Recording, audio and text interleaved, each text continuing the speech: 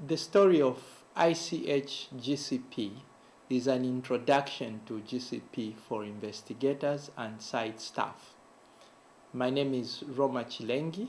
I work for University of Oxford and I'm based at KEMRI Wellcome Trust Research Programme, where we are doing clinical trials implementing GCP. I would like to share some views concerning GCP, its historical evolution, and its current context as it is applied in clinical trials today. The learning objectives of this lecture, therefore, are to understand the relevant historical background to ICH-GCP, to understand the role of regulatory authorities, understand the context and evolution of ICH-GCP, to define what GCP means and its accomplishments, to summarize the key principles of GCP, to highlight potential benefits of GCP to the global health trials network, and also to critique some aspects of GCP application, especially in non-pharmaceutical settings. As we begin, it is important to look at the background justification of human subject research. Although human subject research is indeed experimentation on human beings, international guidelines have justified clinical research involving human subjects. And I would like to quote a couple of important internationally accepted guidelines. The first one being the Declaration of Helsinki, which in its introduction says that even the best proven prophylactic, diagnostic, therapeutic methods must continuously be challenged through research for their effectiveness, efficiency, accessibility, and quality. The second quote comes from the SIOMS guideline, and this is that the collection, analysis, and interpretation of information obtained from research involving human beings contribute significantly to the improvement of human health. So the health that we enjoy and the services that we have today have largely come through clinical research which involved experimentation on human subjects. So the importance of this slide is to show that although research in human subjects is a form of experimentation on human beings, it is justified because of the greater good that it brings to us as mankind. So human subject research has brought important achievements to medical practice today. A lot of examples exist, but to look at a few, the discovery of antibiotics have substantially improved human life in the way that we battle infectious diseases. Synthetic medicines have also helped reduce health costs. Substantial improvements in diagnostics are helping a lot with implementation of earlier interventions even for incurable diseases. And discovery of vaccines have helped to completely control some infectious diseases that were otherwise having a high mortality burden, especially in developing countries. So with these achievements, unfortunately, there's been historical tragedies that have followed the scientific breakthroughs. The current understanding of human genetics largely benefited from Dr. Menengel's unethical human experiments. The Nazi war crimes were also scientifically very revealing. A lot of what we learned in human physiology was obtained through those unethical experiments. And the famous later ones, including the Tuskegee experiments, the Jewish Chronic Disease Hospital research, and also research among mentally retarded children are some of the few examples of the problems that human subjects research has brought for us. In view of these problems that come with human subject research, it became important that human subjects research should be regulated. With advancing medical research and the revolution of drug discovery, the need to develop and market new products for human consumption was increasing, and a lot of human subject research was also increasing. However, public attention was drawn by questions that surrounded the scandals and abuses of human subjects that came from these developments. And governments were historically aware of the potential of medicinal products to cause harm, even when they were well intended.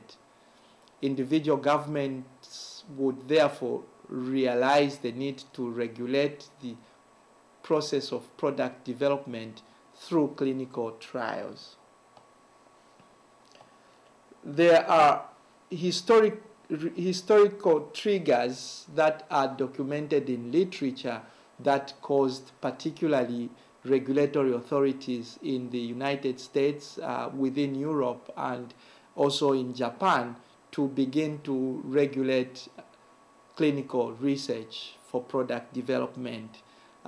Standing out among these in the US was the tragic syrup formulation accident in which children died from wrong information that was used to make a decision on a syrup formulation.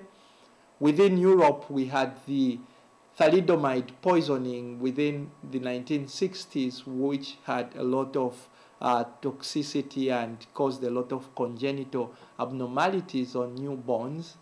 And in Japan, for no specific examples, it is said that the government regulations were lifted in the 1950s to ensure that clinical research is tightly regulated. As we discuss the concept of GCP, it is important to identify the central role that regulatory authorities play in GCP. Regulatory authorities are usually government agencies or organizations that are empowered by governments or to decide on and promulgate laws and regulations in force in a country or the member organizations. They also control and enforce the application of regulations surrounding clinical research and implementation of product development activities. The fundamental obligation of these regulatory authorities is to evaluate product data on its quality, safety, and efficacy before it is allowed to be used in public. So, historically, with the increase in new and synthetic drugs, a lot of trials and research and development work in the 1960s picked up. And by the 1970s, most countries, whether they had initiated product registration or not, saw a proliferation of laws and regulations that guide reporting and evaluation of product data. Although the fundamental principle of these organizations is the same, detailed technical requirements diverged over time from country to country.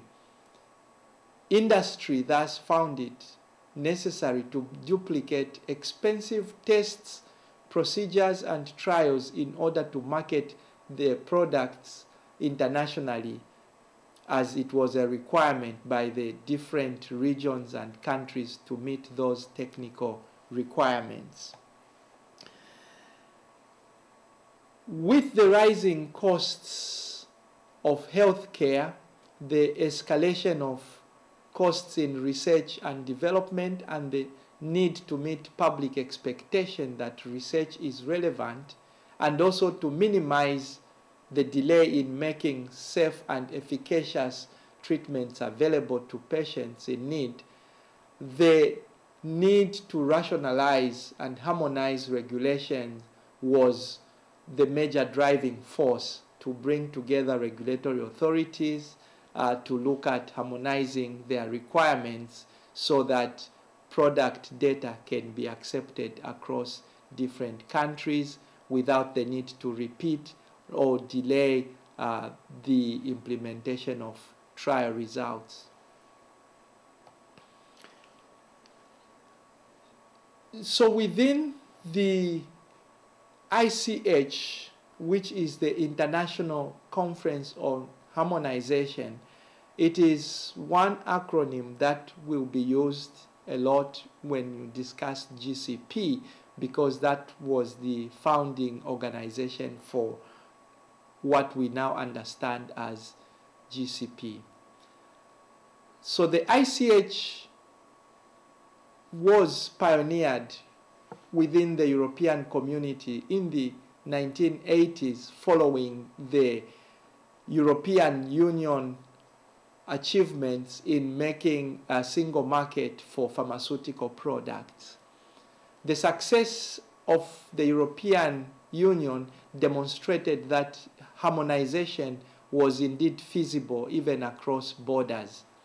Therefore, bilateral discussions between Europe, Japan, and the US on possibilities of harmonization began, and they were pushed largely by pharmaceutical industry and also regulatory authorities within Europe, the United States, and Japan.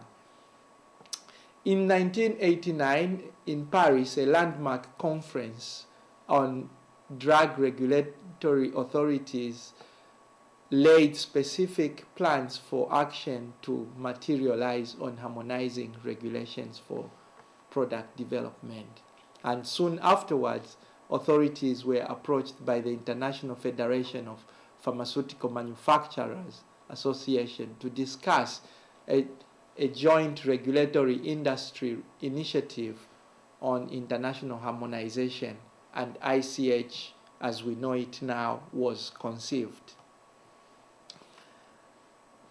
In April 1990, in Brussels, Belgium, representatives of the regulatory agencies and industry associations of Europe, Japan, and the United States met primarily to plan an international conference, but the meeting was also discussing the wider implication and terms of reference for ICH. Among other stakeholders always present in these deliberations was the World Health Organization, which contributed to the technical discussions. And later on, other countries, notably the Nordic countries, Canada and Australia, were joining the ICH region. And this is important to note that ICH is frequently referred to as the tripartite agreement between the US, Europe, and Japan, mainly because it was pioneered by these three regions. What did the ICH achieve? The harmonization process accomplished agreement on the content and format of the clinical study reports, which we refer to now as E3 guidelines, to a single format for reporting the core clinical studies which make up the clinical section of a drug registration dossier. The ICH also removed the redundancy and duplication in the development and review process, such that a single set of data could be generated to demonstrate the quality, the safety, and efficacy of a new medicinal product. ICH was also moving towards a single set of data for a new product, focusing on developing a common technical document. And to facilitate these processes, it was important to generate guidelines that will help guide the process of developing these clinical trial data that are intended to be submitted to regulatory authorities.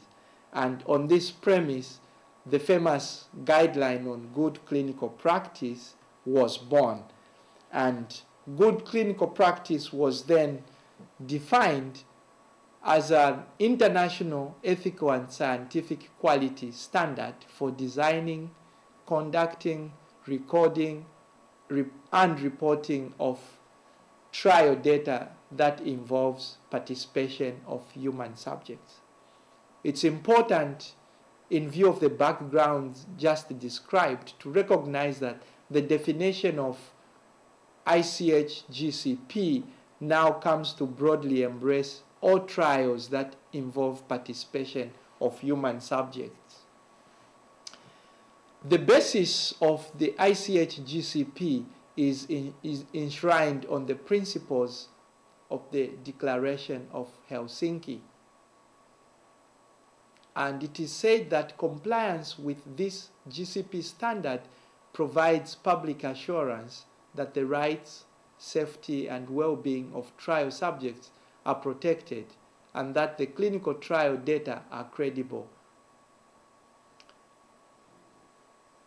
There are currently many forms and versions of GCP as adopted and modified by different regions, particularly including the FDA in the US, the WHO, the European Commission's Directive on Clinical Trials in Japan, Australia, South Africa, and other countries.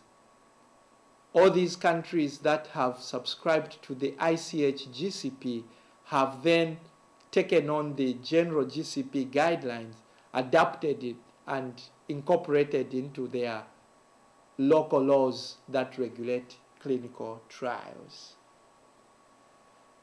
It is important at this stage to review the scope of GCP as it is seen today. As we saw in the definitions, it refers to all trials, and a trial in this context is any research study that prospectively assigns human participants or groups of humans to one or more health-related interventions to evaluate the effects of health outcomes. That is a very broad definition of research in human beings in general.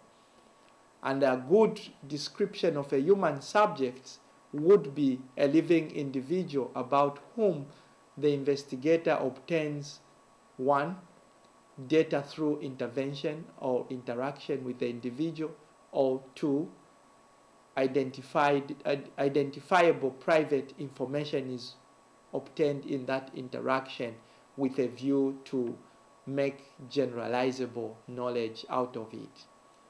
So the scope of GCP is very, very wide, and it embraces all studies that qualify to be called trials, as long as they involve human subject participation, whether or not pharmaceutical industry is involved. It also means that studies that satisfy the GCP standard should internationally be accepted regardless of where they were generated.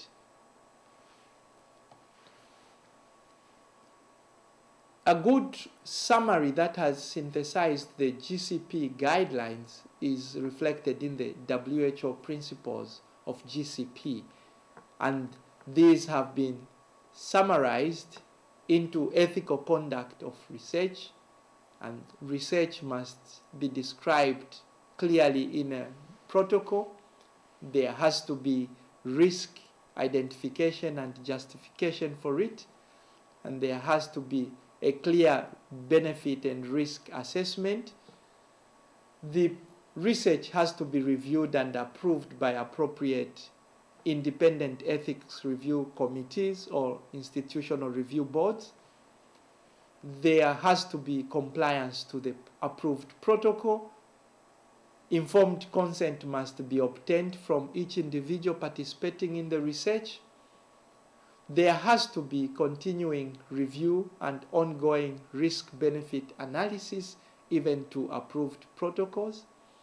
Investigators must be qualified by training and experience for the roles that they assume in a clinical trial.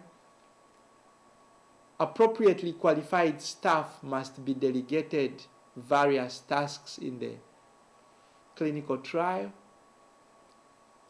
Records must be kept and maintained in a systematic format, and a listing of essential documents has been provided.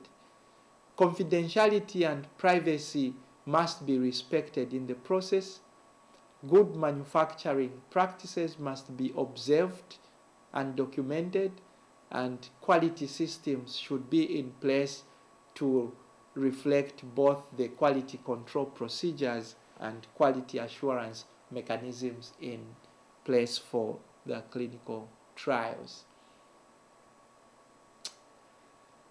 GCP implementation has also been faced with some resistance, and in this slide we reflect the downside of GCP. It is important to observe that GCP primarily served the interests of large pharmaceutical industries and so fails to accommodate non-commercial trial settings. GCP has also not adequately addressed some key elements such as the trial randomization process. GCP is inconsistent on individually assigned informed consent and fails to recognize the non-Western cultures whose prime considerations could include the entire community rather than the individual. Regulatory authorities and study participants have been attributed a lot of rights and authority and yet no obligations. The GCP guidelines have further been criticized as a bronze standard, not transparent and lacking a rigorous peer review mechanism.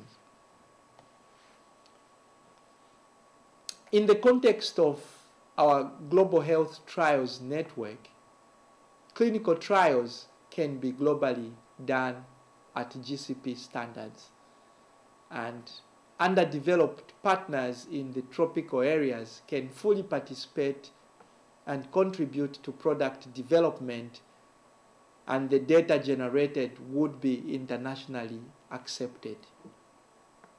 GCP can be interpreted and applied to pragmatic studies to generate scientific and ethically sound data. Quality trials can also be done at reasonable costs while reflecting GCP requirements. There is a list of relevant literature that can be consulted for further reading when studying the subject of GCP in clinical research.